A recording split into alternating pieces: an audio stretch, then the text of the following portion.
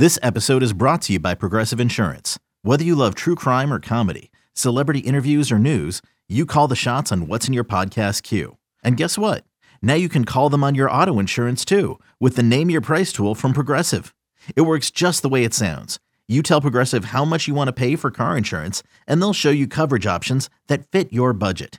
Get your quote today at Progressive.com to join the over 28 million drivers who trust Progressive. Progressive Casualty Insurance Company and Affiliates. Price and coverage match limited by state law.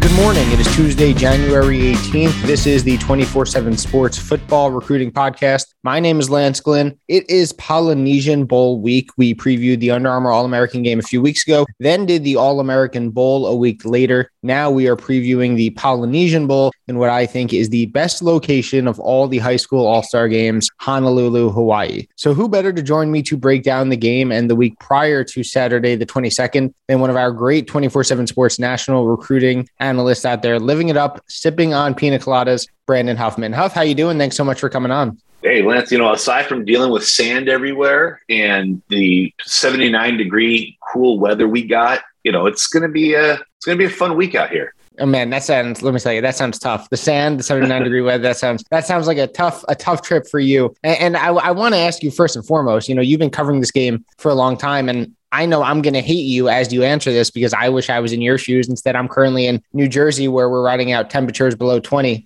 But besides the game, what's your favorite part of the week that you get to spend out in Hawaii covering the Polynesian Bowl? I got to say, it's you're going to hate me for saying this. It's going out in the middle of January, wearing shirt and shorts at a camp or at practice. And, the Aloha spirit is you don't wear long pants. You wear shorts. You wear a Hawaiian shirt, polo shirt, and that's about as dressed up as we get. They feed the players extremely well. They feed the media extremely well. And you're waking up every morning, walking to your elevator, and you get this beautiful view of the Pacific Ocean. So I think it's just, while realizing the rest of my colleagues around the country are freezing their tails off, I am not sweating it, but, having to wear some sunscreen and some sunglasses in the middle of January. I'm shaking my head as you answer. I'm jealous. I no ifs, ands, or buts about it. I'm jealous. I wish I was with you in Hawaii. But look, the game obviously Saturday, the 22nd, and I want to start by highlighting two players playing in it. In fact, we've heard from them both on the last 2 5-minute morning episodes, Travis Hunter and Kevin Coleman. They're both headed to Jackson State to play for Deion Sanders. They're the two highest rated recruits in that program's history. Hunter, the 5-star top player in the country. Kevin Coleman, a high 4-star receiver, the number 4 receiver in the composite rankings for 2022. What's caught your eye about both of them? What are you looking for from Jackson State's two new stars this week? Well, with Travis Hunter, getting a chance to see him this summer and this last spring on the 7-on-7 circuit, you just see an elite playmaker, whether it's playing receiver, whether it's playing safety, whether it's playing corner. He's just dynamic. When the ball gets in his hand, he makes plays. When the ball isn't directed towards him, he finds a way to get the ball into his hands when he's playing in the secondary. Even his last high school game, which was on ESPN, the nationally televised Geico State Championship Bowl game, he dang near won that game for his team in the end before they gave up a touchdown with 1 second left. But he made plays offensively in that game that allowed them to take a late lead.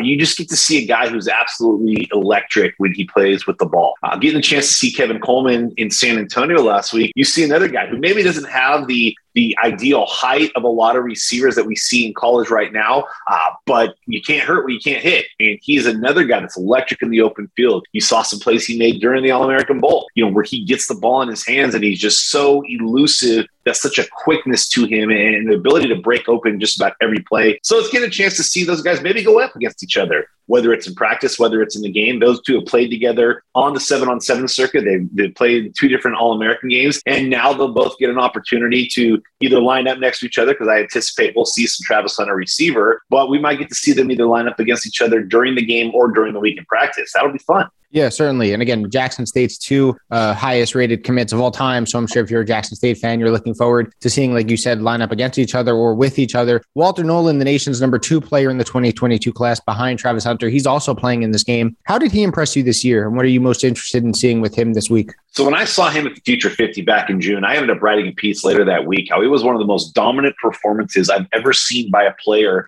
at a national showcase. It was up there, with Landon Collins, what he did at the very first opening. It was up there with, Chris Jones and what he did at the Under Armour All-American game in 2013. Walter Nolen was so emphatic. We do the My 5 Stars on 24/7. To me, Walter Nolen is the number one player in the country. I've always been kind of a little bit against the grain. 2 years ago, I did say it was Bryce Young when he was the consensus number one, JT Tuimoloau last year. But with Walter Nolen, I just love watching a lineman that big move as well and athletically as he does. He's a tough block, whether you're double teaming him, triple teaming him. He's so quick, so strong, so just energetic when he's coming off the line. One of the things that really stood out to me at the Future 50 was watching him line up as an edge. This is a guy who's used to playing inside, but he could line up in the edge, either stand up, put his hand in the ground, and he was blown by athletic tacklers. He had, I think, he made the big man challenge finals with a sub 7-second Elcone drill. That's insane for a guy of his size moving like he does. And you see that, you'll see a lot of times defensive linemen take plays off because they're constantly getting doubled and triple teamed.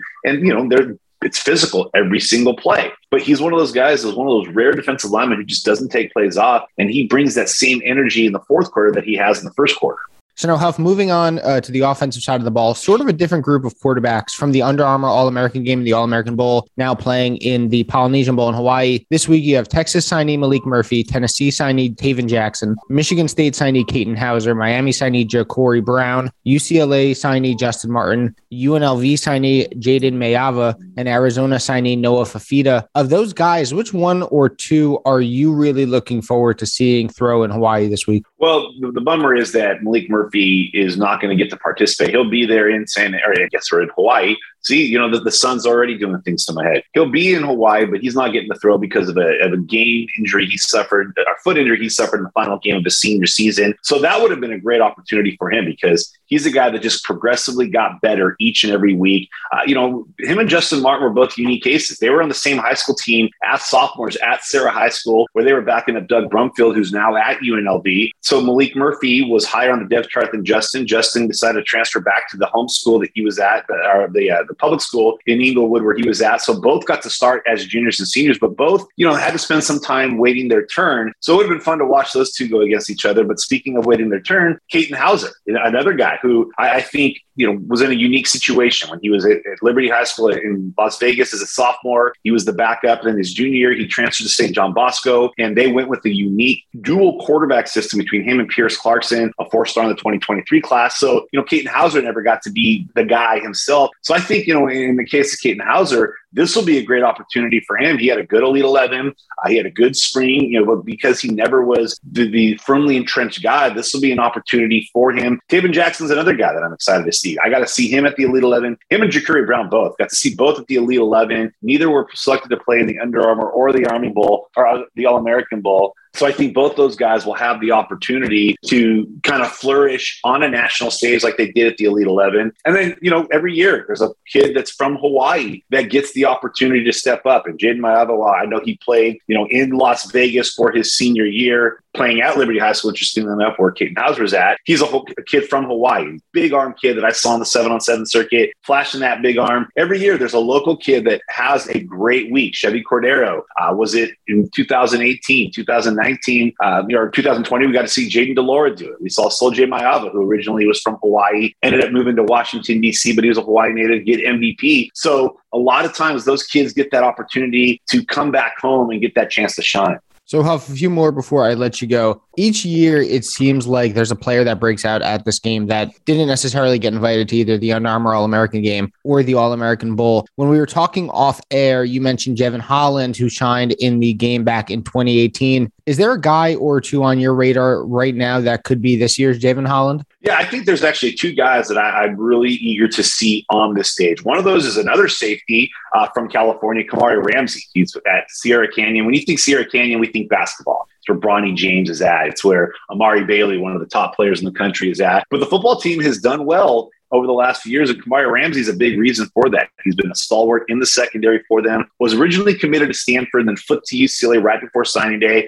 He's the highest rated player in UCLA's class, one of the top safeties coming into the Pac-12, but he wasn't invited to the All-American Bowl or Under Armour. He was invited to the opening, just like Javon Holland was, but now he'll get that opportunity to kind of show what those two games might have been missing by not having him there. And, it's a pass-friendly game. These games have become so passer-friendly. If you're a running back, it's almost like being a 7-on-7. The only way you're going to make plays is if they throw the ball to you. But it's a safety-driven game. If you go back and you look at the previous games, I think 3 of the 4 defensive MVPs have been defensive backs. And I think Kamari Ramsey's kind of my dark horse there. And then when we're going for another guy that I'm really eager to see, it's a kid named Oki Salavea. And why am I eager to see him? Because right now he's the number 1 player in American Samoa. So it's not a kid that was easily accessible and wasn't able to get to the mainland for a lot of events. But he was originally committed to San Diego State. He's about 6'3", 6'4", 200 pounds. His dad played at Colorado. Colorado offered him late. He flipped to the Buffs. He's a jumbo athlete. He could play quarterback. That's what he wants to play. But he could also be an outside linebacker. He could be a stand-up edge. He could be a tight end as he continues to develop.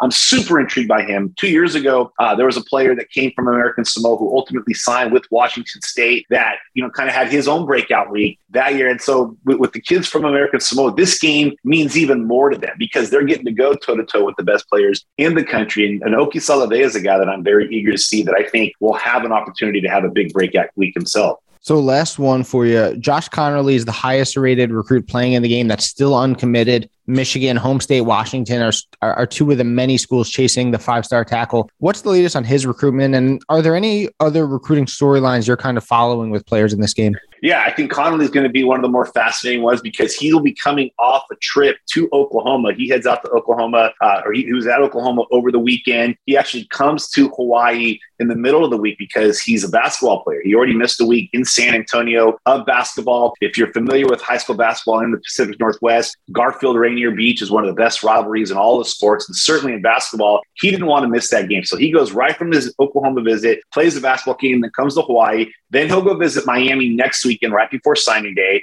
February is a dead period, so he's going to take no visits, just focus on basketball. Then when March comes back around, he's going to take his final 2 official visits. Likely those trips will be to Oregon and USC, with hometown Washington getting the unofficial visit. He's only taken 1 official visit so far. That was to Michigan. But those 5 schools that he's visiting, plus Washington, will be the 6 that he's going to focus on. He won't stretch it out as long as JT did till the 4th of July, but there's not going to be a decision at least until March. And then the other big one is Harold Perkins. Even though he announced for Texas A&M, he's the highest rated defensive player in this game. Even though he announced for Texas A&M at the Under Armour game, there's still going to be some visits taken by him. You've got Louisiana, or LSU, Florida, and Texas all trying to change his mind by signing day and get him away from Texas A&M. You can follow him on Twitter at Brandon Huffman. Huff, have fun in Hawaii. I wish I was out there with you. I'm tired of the cold weather here in New Jersey. So enjoy everything it has to offer for the both of us. I will do that. I'm going to go scrub some sand that's sticking to my legs still. A bunch of exciting episodes upcoming the rest of the week as we march towards the February signing period. For Brandon Huffman, I am Lance Flynn. Thanks for listening to another episode of the 24/7 Sports Football Recruiting Podcast.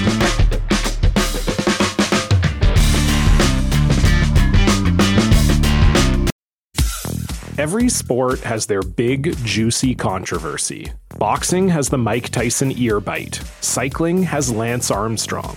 Baseball has its steroid era. Curling has Broomgate. It's a story of broken relationships, houses divided, corporate rivalry, and a performance-enhancing broom. It was a year I'd like to forget. Broomgate, available now.